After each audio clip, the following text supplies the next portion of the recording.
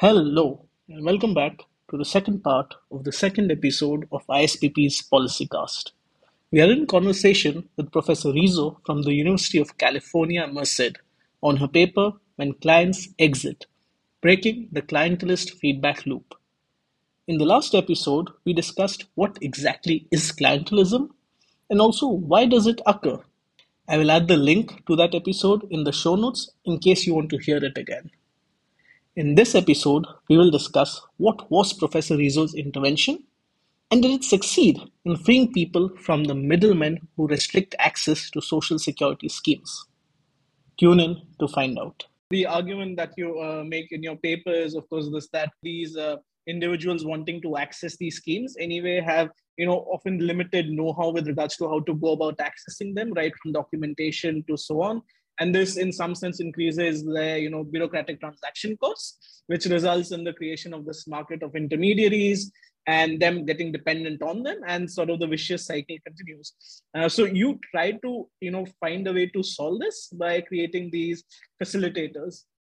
So what was your intervention? Because you carried it out in 150 different localities. So how would you go about designing such a complex intervention? Because to me, it would seem that doing an experiment in 150 different localities would also involve accounting for complex social political structures that may exist across the board, and being able to carry out such an exercise, just the logistics involved in that. So if you could tell us a bit more about that. It wasn't very easy. It wasn't very easy for I did it as a graduate student. One thing, and maybe to sort of restate what you've just said, is the key thing here to understand is that there are these bureaucratic transaction costs.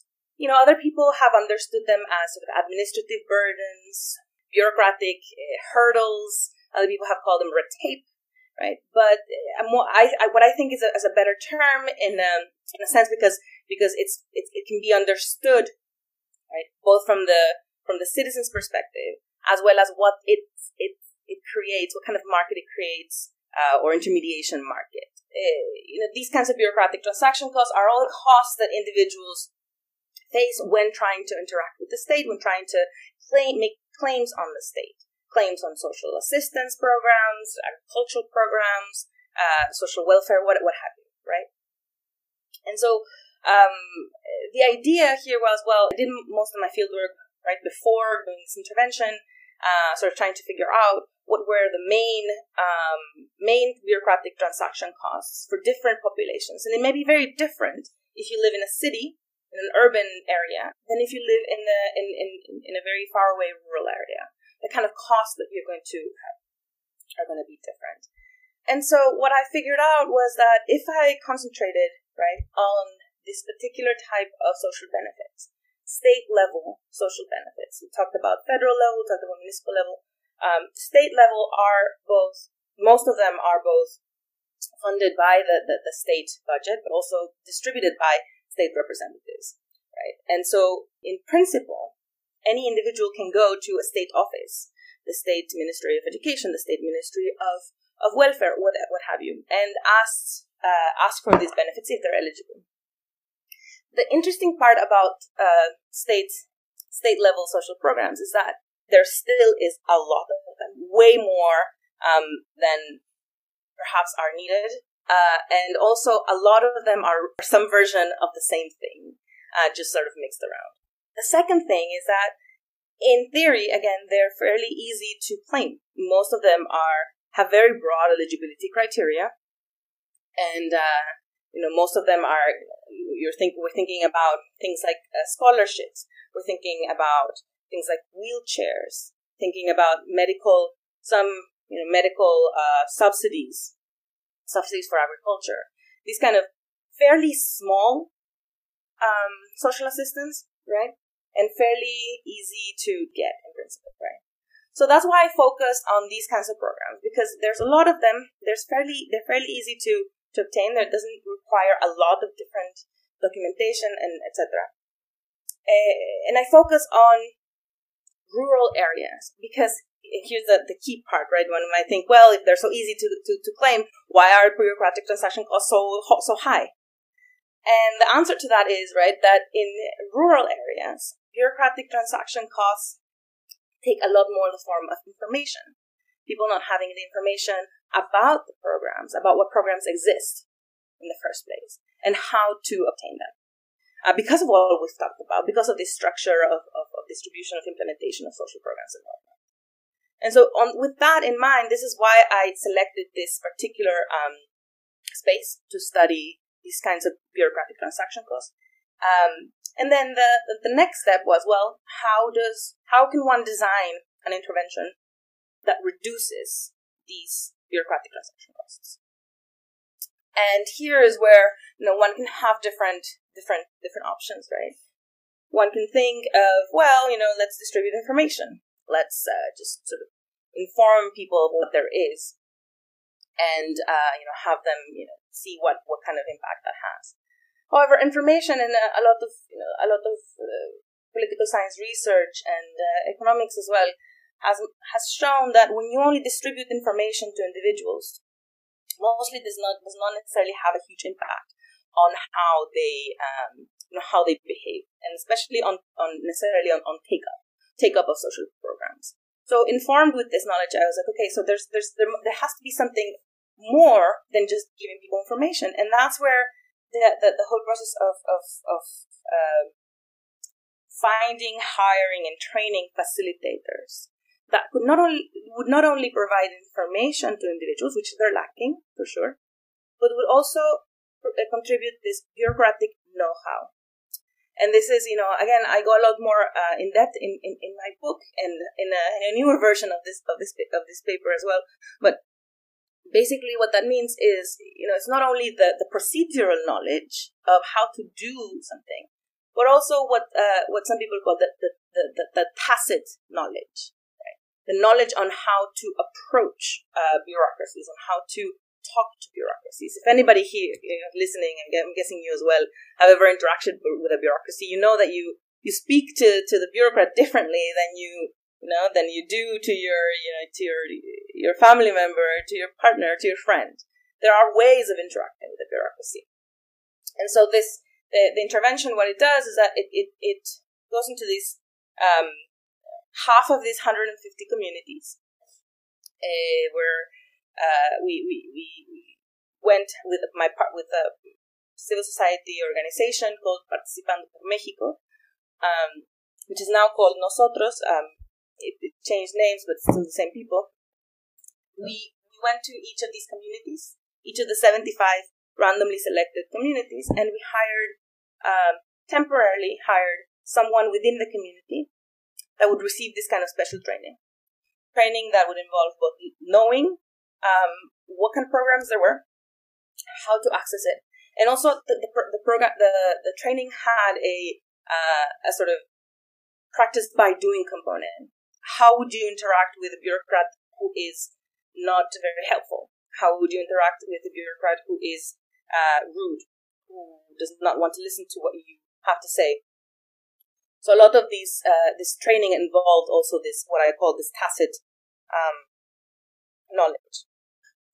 And you're totally right in noting, right, that these 150 communities, they were paired up.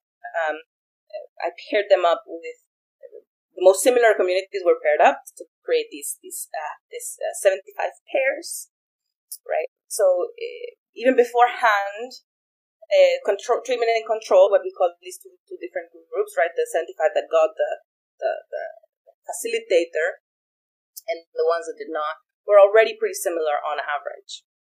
However, across these pairs, there was a lot of heterogeneity and a lot of differences.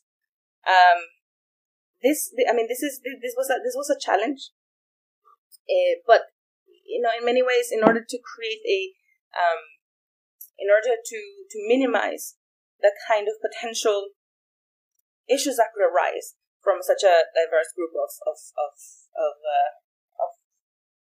towns, of villages, is that beforehand I did a lot of work trying to find communities that were quite homogeneous.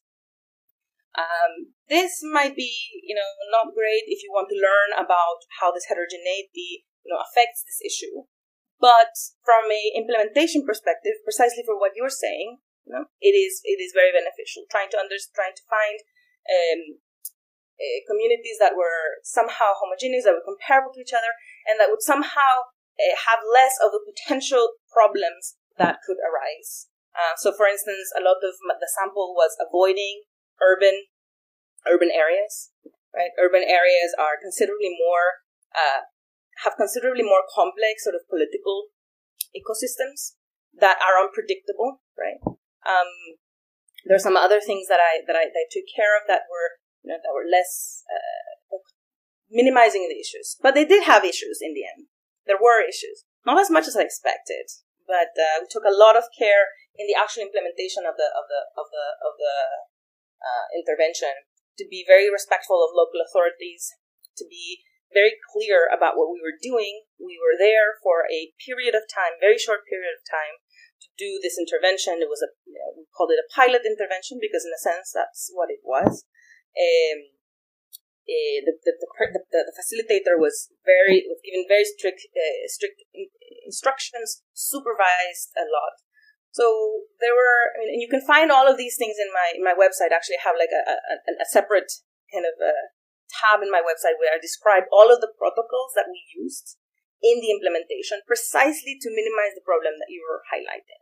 And so then, so once your intervention happens, this facilitator sort of, is in some sense assisting people with, being able to access services, or at least, writing that letter which gets them access, which gets them put on, the board of a bureaucrat saying that, so-and-so person has requested for a service. But in that case, I mean, there would also be some moral issues that would come in. For example, how would you avoid a scenario where, the facilitator ends up becoming that clientelist mediary, and, they are sort of, replaying that same quid pro quo exchange that was happening earlier in some sense. And the other thing is, with the experiment, how would you manage the citizen expectation that, now because they know that they have somebody who's not necessarily part of that exchange, they may feel, this belief that, okay, I'm going to get that social security that I've applied for. So how do you manage these moral issues in the experiment? No, that's a great question. There's a couple of things in this question. Maybe I like to start with managing expectations. Managing expectations is a key concern for anybody who's doing any kind of research like this. It doesn't have to be experimental. Any kind of person who's doing qualitative research has to manage expectations of research subjects. And so this was, a very important part of our training, and was reinforced then by we had a supervising structure that would go into each of these 75 communities once every week or week and a half, to verify that expectations were not being created that were not going to be met, and we were very clear about saying that the intermediary, the facilitator in this case, was not there to provide benefits, but was there to help and support the process of requesting a benefit. And in the end, the individuals themselves who wanted that benefit would write the letter, would write the claim. And they would also get the official receipt from the ministry, right, that they had received the claim. So the facilitator was not there to say, well, yeah, we're going to get you this. We're going to bring you this stuff. But he was there to, or she was there to ensure that the claim was made. So expectations were done in this way.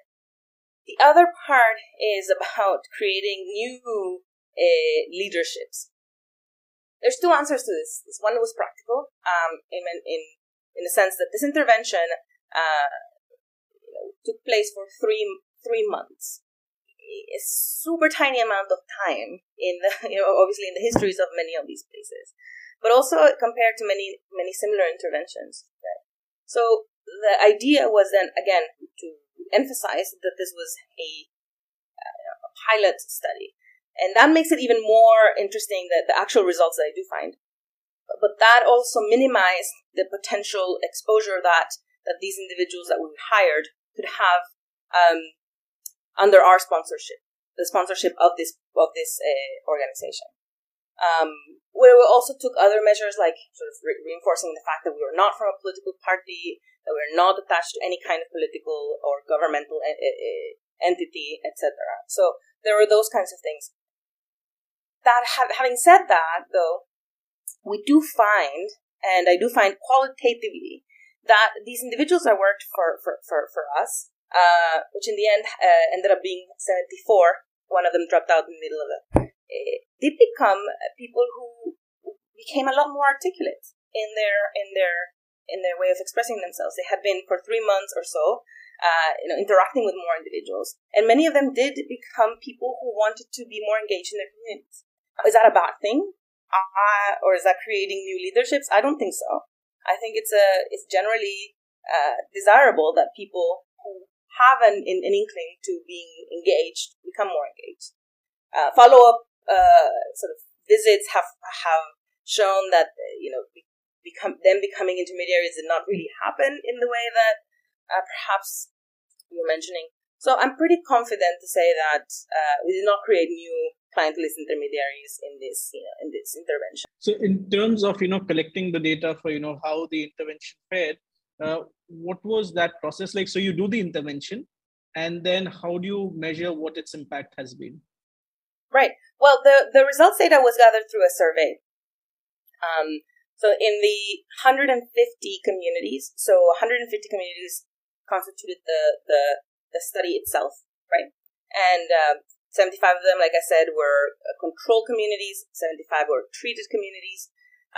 There was 2 surveys. One done before the intervention, which we call a baseline survey, done in all 150 communities. And then there was a endline survey where we basically interviewed those same individuals. Yeah, basically that was most of the collection of outcomes. I also collected outcomes administratively. That means how many claims were made at the municipal level. I can't do it at the local level. And more importantly, I also collected electoral results, which are not in this version of the paper, but will be in the future versions. Electoral results 3 years after the fact. So there's also some qualitative data that I collected. There's a bunch of different things that I sort of tried to complement into this to the data and the outcome collection. So as you said, so now we've got the setup, so heading to sort of the results part of it. So in terms of the results, wanted to focus on 4 particular things. One wanted to begin with this idea of, avenues of claim making, because earlier we had briefly discussed that, it would appear that these intermediaries happen to be the only people that they can reach out to make that claim. So how did that change? Right. So this is a important here, because prior to doing the intervention, right, if you think about introducing an additional individual who's going to be helping people make these requests, you could think of different possibilities, right? You could think perhaps people are going to shift, right, their allegiance. They're not going to ask the traditional broker or the comisario municipal anymore. They're going to start asking this new individual, right? Or alternatively, which I think is much more reasonable to expect, they might just sort of start using both people, right? There's another person who can help me with getting what I want. Why would I, sort of not use that person? Especially if that person doesn't seem to be, sort of threatening in any way, right? So what I find is more of this second case, where people are actually complementing the avenues of claim making, right? Their traditional ways of claim making, they're complementing it with this new avenue, which is this facilitator who is helping them write these claims, write these requests.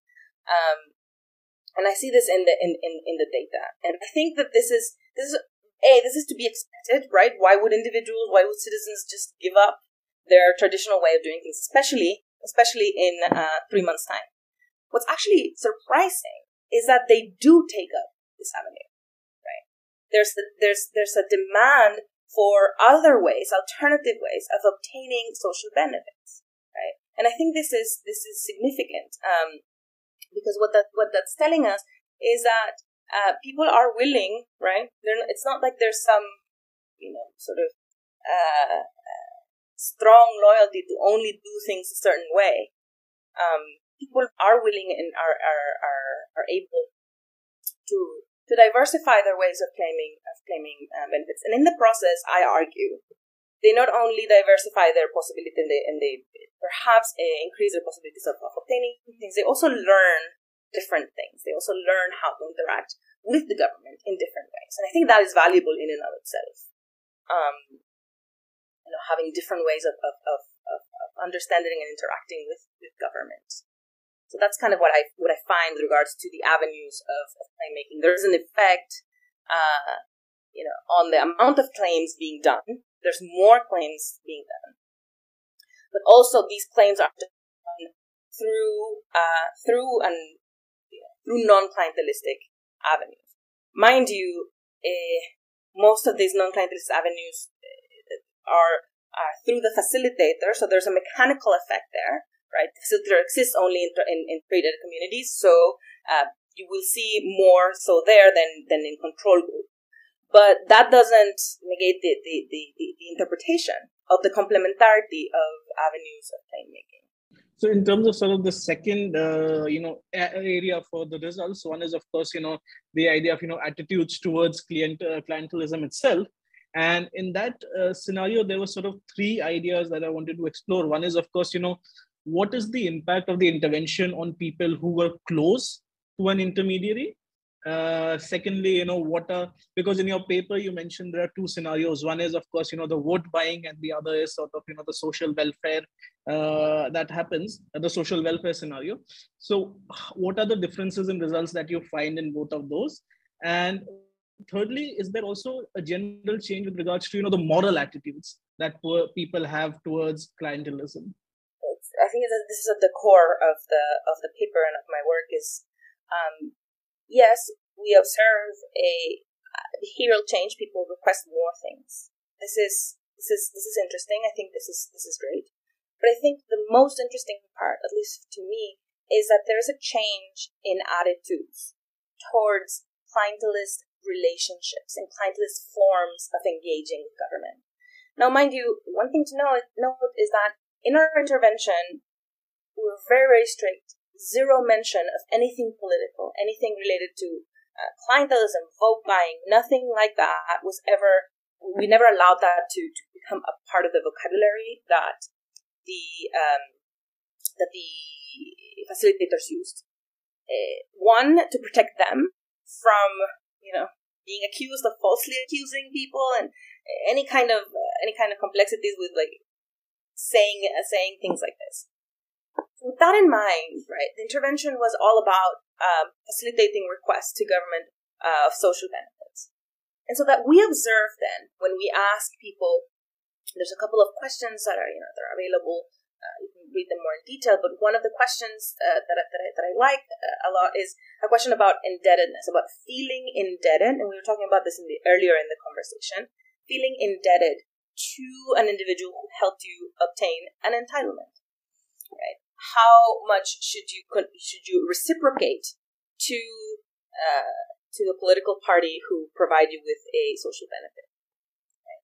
The other questions that went into sort of norms and understanding of clientelism were about how wrong how wrong people felt certain exchanges were, particularly how wrong they thought giving people money or goods in exchange for their votes.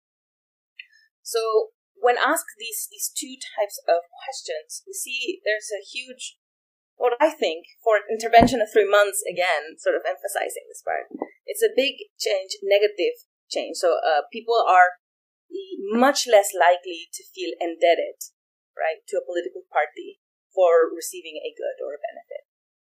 They're much less likely to accept, to tolerate sort of vote buying exchanges, right? And so this is significant, right? And what we were talking about, right, that goes back to how these changes would reflect conditional on how your relationship to a previous broker was. What the logic behind that was as well within a community, that has a clientelist broker, those people who are closest or who feel closest to this broker, to this intermediary, might have a different, might be affected differently by such an intervention. And so what I find is that those people, right, who have pre-existing sort of trust and connections to the broker, right, they vary less, so they change their levels of indebtedness differently than those who were not tied before. Now, I want to sort of pause in this, because there's these results are somewhat noisy. They're not necessarily the most clean-cut results. And I think it calls for more sort of exploring more how these networks within communities work. People who are networked into an existing supply, or networked to a local broker, to a local intermediary. How does that change how they're going to evaluate then sort of clientelism, and how they're going to feel about clientelism, how that's going to affect their future behaviors? I think we need to explore that a bit more. But at least my results are suggestive, right, that moral views about indebtedness will change sort of more so if people have pre-existing relationships with brokers. If they have something pre-existing to change, they will change. So I think this is significant in that way, right? People who have some positive views, some views about these intermediaries are going to be more likely to be changing their views, which makes sense, I think, and it's also important in considering how these norms change over time. So the third idea that I wanted to explore in terms of the results is, of course, how would a previous experience that the individuals may have had with regards to making a claim, how does that come into play with regards to, how the intervention pans out? Right. So again, sort of prefacing this with the fact that these results are a little noisy, but what happens is when some treatment effects, so people who have not gone to the municipality before are more likely to make claims.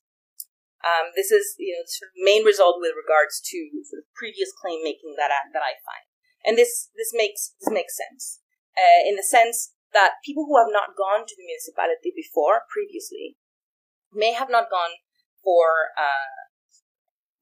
precisely because it has been too costly. They didn't know exactly how. They did not have perhaps the opportunity. And so what I find is sort of consistent with this idea that when one reduces the bureaucratic transaction costs involved in interacting with government, right, we also observe a larger change in their behavior, in their claim-making behavior. So in that sense, right, it's important to also understand within community dynamics, sort of going back to this same point that I was making a minute ago, who are the individuals within a community that are connected to a local broker, to a local clientelist intermediary, or what have you. Also within that community, who are the people who have much more practice, much more experience in interacting with government, and understanding how these kinds of interventions might have a different impact on them. In the case of what I find is people who have gone to the municipality before, right, are more likely to take up the intervention. So that gives me a sign that in many ways it is this intervention is working. It is actually reducing the cost for people who have not had a lot of experience with government before. And so the fourth area which I wanted to explore is, which you mentioned a little while earlier, there's sort of this level of indebtedness that people may feel, because if I go to an intermediary to get certain social security benefit, then I might feel an obligation to sort of do whatever that intermediary asks of me. So in that case, what does your intervention show, for example, when I have a higher level of indebtedness versus when I have a lower level of indebtedness? That is an outcome that I measure. So the level of indebtedness is an outcome that is measured both in the baseline survey and in the endline survey. But what I do find descriptively, right, and this is just looking at data from the baseline, and what I find is that people who are affiliated, who feel loyalty to a political party, might feel more indebted to a political party for their for helping them, right? And it's also very correlated with how strongly one identifies with a political party. Again, this makes sense, right? And this is all based on baseline, so before the intervention happened. So again, this makes sense. How do we understand these feelings of indebtedness? It's those people who are most connected to political parties, perhaps who were socialized. This is also an argument that is out there. Who were socialized into understanding social entitlements as gifts. And this is crucial, right? The understanding of social entitlements as gifts instead of entitlements is what allows this feeling of indebtedness to persist. And this feeling of indebtedness that in a way underlies these norms, right? Which is in a sense a norm, feeling indebtedness for someone compelled to. They support in many ways these sort of clientelist structures and their functioning and their survival in many of these places. So that's how I validated indebtedness, but also interestingly how I explained its relevance in these communities. So once your intervention happens, what after that? Once the intervention is over, do people revert back to their old behavior, or does it make sense for the government to create a new position which essentially plays the same role of a facilitator? What's next? What happened after the intervention is, more practically speaking, with regards to me, is that I tried to present these results to the current government in Yucatan. And although I was, somebody heard me here and there, I was kind of ignored for a bit. Interestingly, about 6 months after the intervention, I realized that the government website that is supposed to promote all these social programs had changed its design, and strangely enough, it looked very much like the materials that we had used in our intervention. So I can't exactly say whether there's a connection there, but there was an attempt, right, to facilitate the information, at least in their website. More interestingly, I do think that there has been a huge discussion in Mexico in the past few years about intermediaries, right? In fact, the president, one of the first things that he came out and say back in 2018 was, I'm going to get rid of all of the political intermediaries that are impeding the direct connection of the government and citizens. And he has been doing so progressively, sort of what he believes is eliminating political intermediaries, and what he believes is closing the gap, right, between citizens and government. Understanding the role of intermediaries goes beyond, sort of clientelism and understanding local politics, but goes into more broadly, right, how a country like Mexico organizes the way that they interact with citizens. Right? And one of the most proximate ways in which they do is through welfare. Right? In all countries, welfare, education, health, right? Social services. And so the fact that Mexico and many other countries as well, but we're talking about Mexico here, has rebooted their social scheme says a lot about how both government is understanding this relationship, but also how we're going to start understanding this relationship going forward. Do these changes in how social assistance is provided, do these changes actually bring people closer? Or is government just substituting one system of mediation with another, perhaps another that is closer to them? So this is why I think, I think the main lesson to learn from this project is not necessarily to tell governments, hey, you need to give people more information. You need to put your own intermediaries there. but rather perhaps to inform civil society, right, on avenues that I think have been proven to help people both make claims, but also understand government in a different way. And so I think that most of the civil society organizations out there who are working in sort of development work and trying to promote local welfare and development can look at this work and think on how do we, instead of creating new projects, new social programs, right?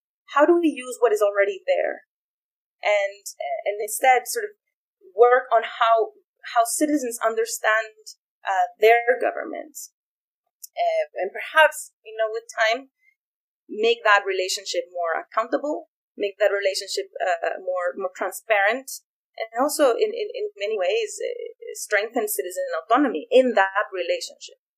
Also, sort of building up on one of the points that you mentioned, is that it doesn't that the results of your paper do not necessarily mean that the government should hire more of its own intermediaries. But even then, in the paper, you do a back of the envelope calculation, and you end up saying that it will still be cheaper to do that. I mean, I'm going to be totally candid here. Given the recent